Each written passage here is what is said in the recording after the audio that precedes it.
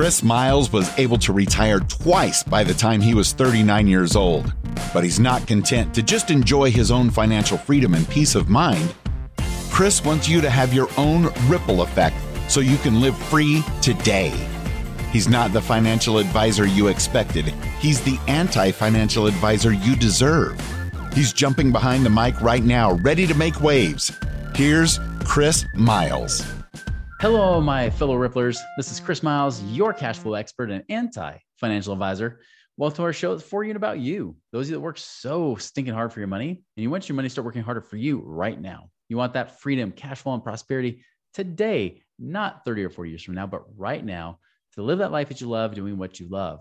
But most importantly, guys, it's not just about being rich, it's about enriching the lives of others, because as a Rippler, you can create that ripple effect through others' lives as you're blessed financially. And that's exactly what we're here to help you guys do today. Thank you for allowing me to be able to create that ripple effect through your life. And of course, again, thank you for binging and sharing and really making this awesome, right? I appreciate you guys always sharing this with other people and allowing our message to be stronger, because if it weren't for you guys, if it weren't for that, I'm telling you, people would be stuck financially. They'd be doing the same old thing, getting mediocre results. And I know you guys don't want ordinary or mediocre results. You want extraordinary results. So thank you so much for tuning in. Hey, as a reminder, you can always go to our website, moneyripples.com. There's now there's a lot more great content. We've actually made some updates on there. You can actually see that we've even added some pages with playlists and everything else that you could check out. And of course, if you ever have questions, you can always reach out to us at moneyripples.com. Hey, are you looking for another great podcast to listen to? One about investing and not only just investing, but learning about cool deals like investing in apartments that does not require you to have to be an accredited investor or have $1 million. Hey, if you want to check that out, go check out my friend Lane Kawaoka's site, simplepassivecashflow.com.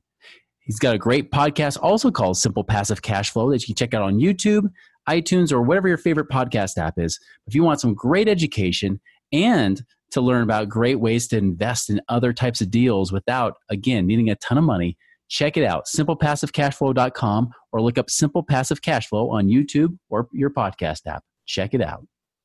All right, guys. So I've got a guest here today with us. I've got Jeremy Goodrich here. So now, Jeremy, what's interesting about him is that he's kind of dipped his toe in a lot of different areas, right? But definitely in this alternative investment space.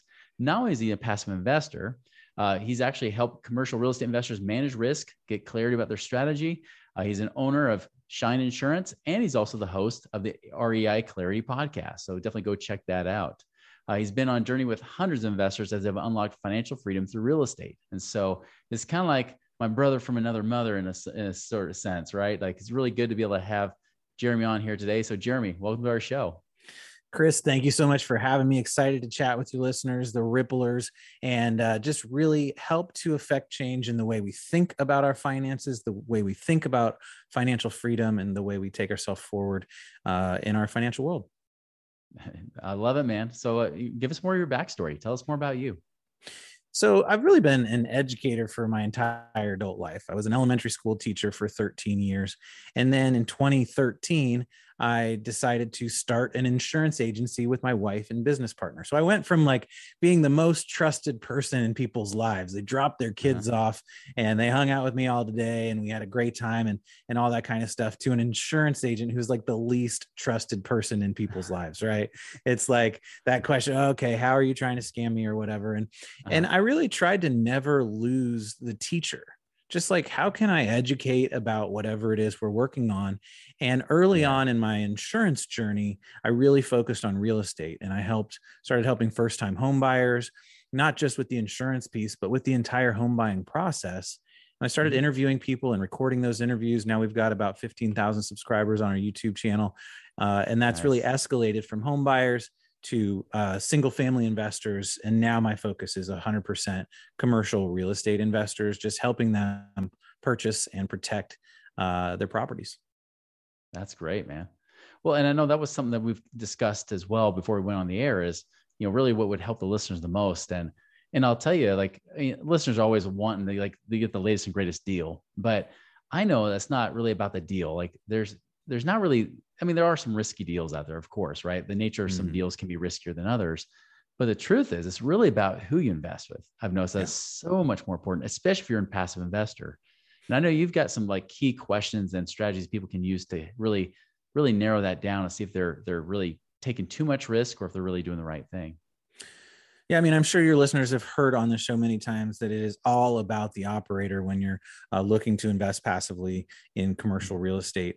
And really, yeah, you want to look at the deal. Yes, you want to look at the market. Yes, you want to understand some of the same things that the underwriters and the active investors and the people who are deciding to offer these deals are thinking about.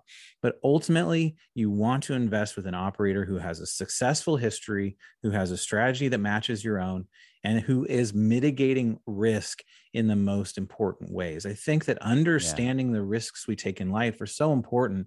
And just really like, there's two parts to risk. One is understanding the risk itself. What is the risk? How does that risk work?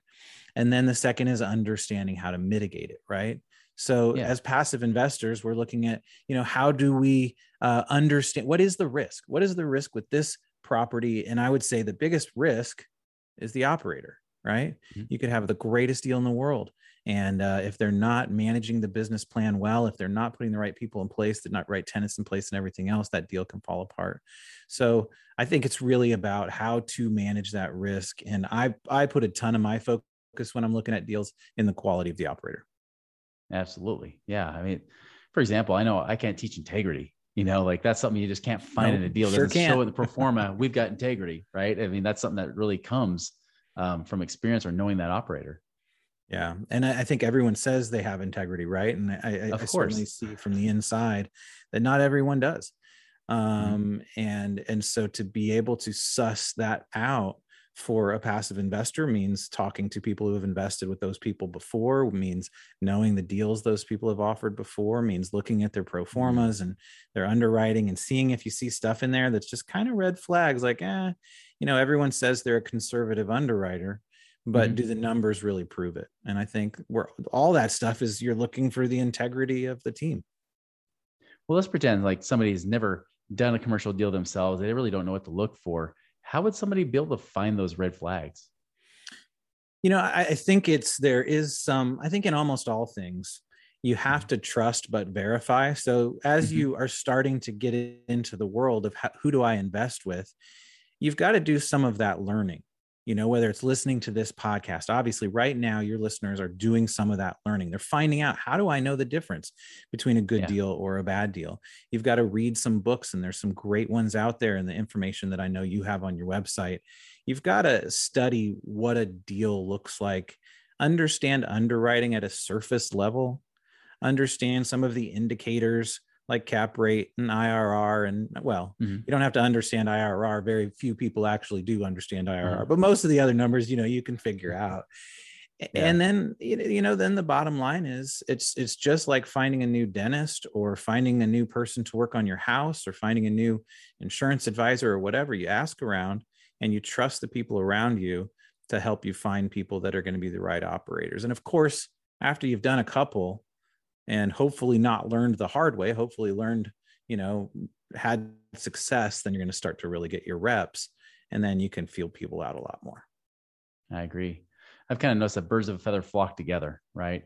Like it used to be, I was looking for any deal that was out there, but after a while it became, all right, who's in my circle? Like, who are the people that are friends of the people that I respect as well? Like, who are people I feel are of high integrity and they're attracted to those people? Because I've noticed if somebody's not in higher integrity, they almost find a way to not associate with us, right? Like they tend to want to just hang outside or just go to somewhere else, maybe where there's more flash, almost like they want more, acclaim, applause, things like that. They tend to just go for that sort of thing. And something that strokes their ego, where a lot of people I go for are kind of the quieter people, the people that know they're good, but they're not just screaming it from the rooftop saying that they're the GOAT, right? The greatest of all time, when it comes to syndications. And they do 15 to 18% IRR, which everybody claims, right? They don't do that. They really just, the right people tend to be attracted to the right people. Yeah. I think that, you've got it right there, right? Are they talking about their assets under management and how much money they made and how much, these numbers, these big numbers, are they spending a lot of time on that? Are they spending time on the effect they've had on tenants in a given property where they turned that property around? Are they talking about the way they took some, a property or a portfolio and turned it around from where it was at before to where they took it? And I think that's a real indicator. If someone's talking about tenants, which a lot of investors, a lot of operators are not talking about tenants. They're talking about the numbers. They're talking about how they can raise the rents. They're talking about, how being able to raise the rent is going to make us all this much more money. But they're not talking about the quality experience of who their tenants, the quality experience that their tenants are having. They're not talking about sort of that ecosystem that they're creating. And I think the great investors realize that the folks who pay the money in are the ones that you really want to take care of the best. And I think, that's just one little tiny piece of the entire business plan when you're putting together an investment strategy for a multifamily complex, but it's an important one. I think a lot of people leave out. Yeah, that's a very interesting perspective to come from, because, you'll hear a lot of people say, hey, we've done a great job. We've had these deals that we've paid out our investors, but what have they actually done for those that they're renting from, or the people that are paying them rent? How are they helping that situation? Are they basically slumlords, or are they actually, doing a good job and really creating value add in those situations? Right. Yeah. When I'm talking with my wife about, investment opportunities, that's one of the questions she is always asking me, like, how are these operators treating their tenants? What is the philosophy these operators have behind their journey? How am I making sure I'm not investing in some slumlord situation where people are being taken advantage of and given nothing in return? And I think those are really good questions. Yeah. They got to be value creators throughout. They can't just be value creators from the money side when it comes to investors. It's got to be also on the side of really who they're creating value for, which is providing housing for people that, and providing a better quality of living. Even if it means the rents go up, great. Well, did it add more value so they can justify those rents?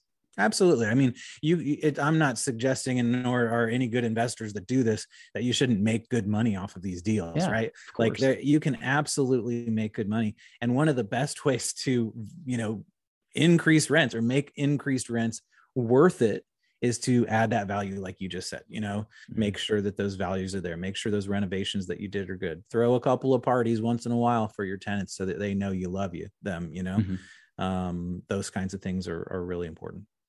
That's great. What are some other things that people can do to kind of, vet out a deal to see if it's really the right thing, or vet out the operator? Well, I think that, so what have we hit on? We've hit on really referrals, making sure you talk to other investors and other people who are investing in deals, underwriting, making sure you are looking at the deal yourself and having at least a simple understanding of what's going on with this business plan. I think looking at the waterfall and really understanding how money gets paid. What position are you going to be in the capital stack? Obviously the mortgage lender tends to be in the first position.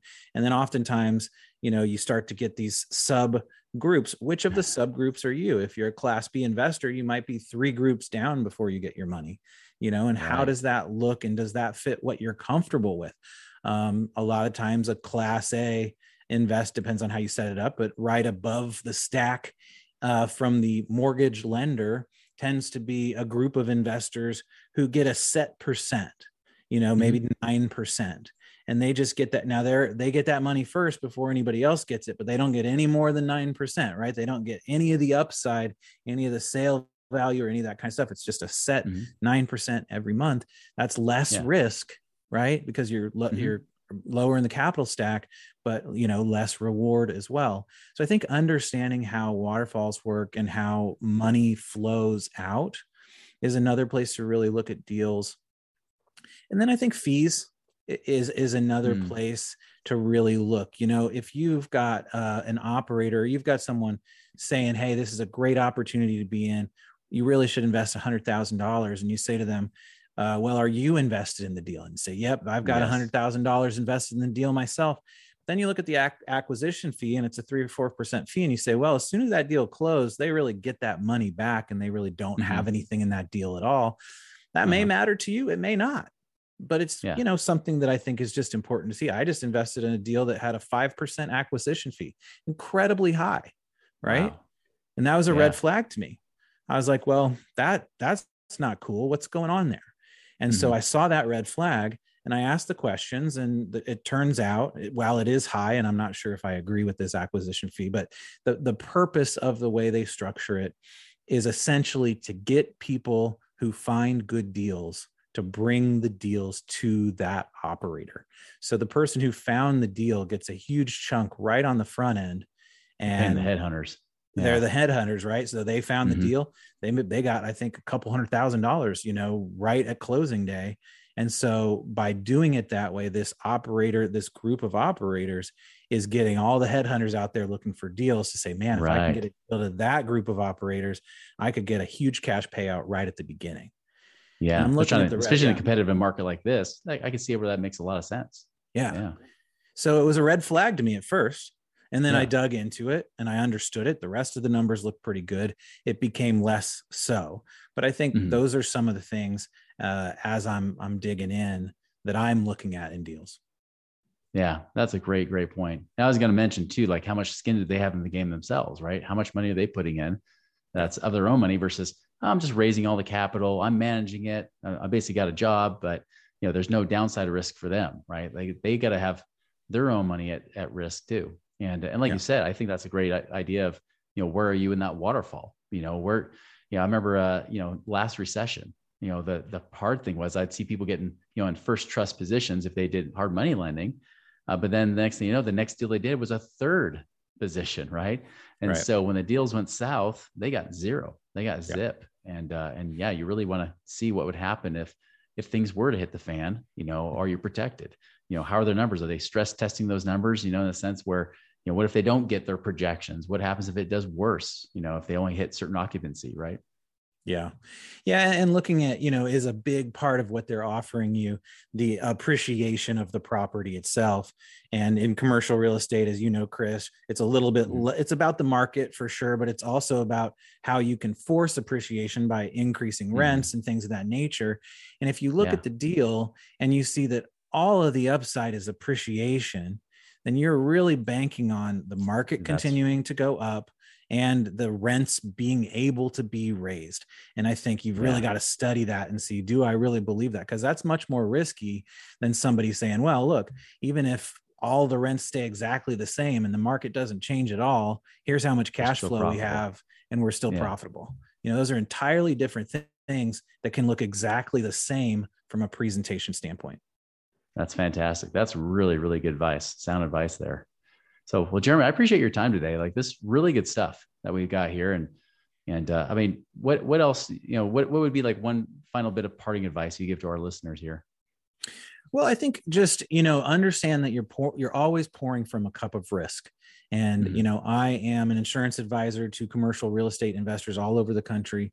And one of the big things we're doing from really the operations side, right? I'm on the service team to operators, is deciding what the right risks are and how to take those risks. So as a passive investor, or if you're an active investor, thinking about risk and how do I understand the risk better and better. If you think about doing due diligence in the front part of a deal, everything about due diligence is understanding the risk. What risk am I taking with this property? What does it mean I'll have to do for capital expenditures and all that kind of stuff?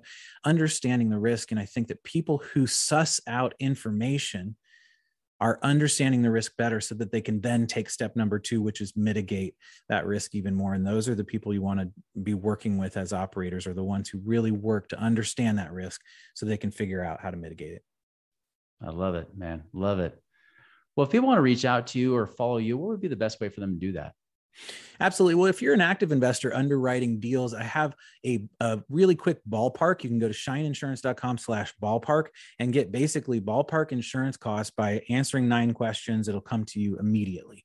So that's a really great way to get your reps when you're underwriting deals. If you're a passive investor or anything else, shineinsurance.com, you can find all sorts of information about us.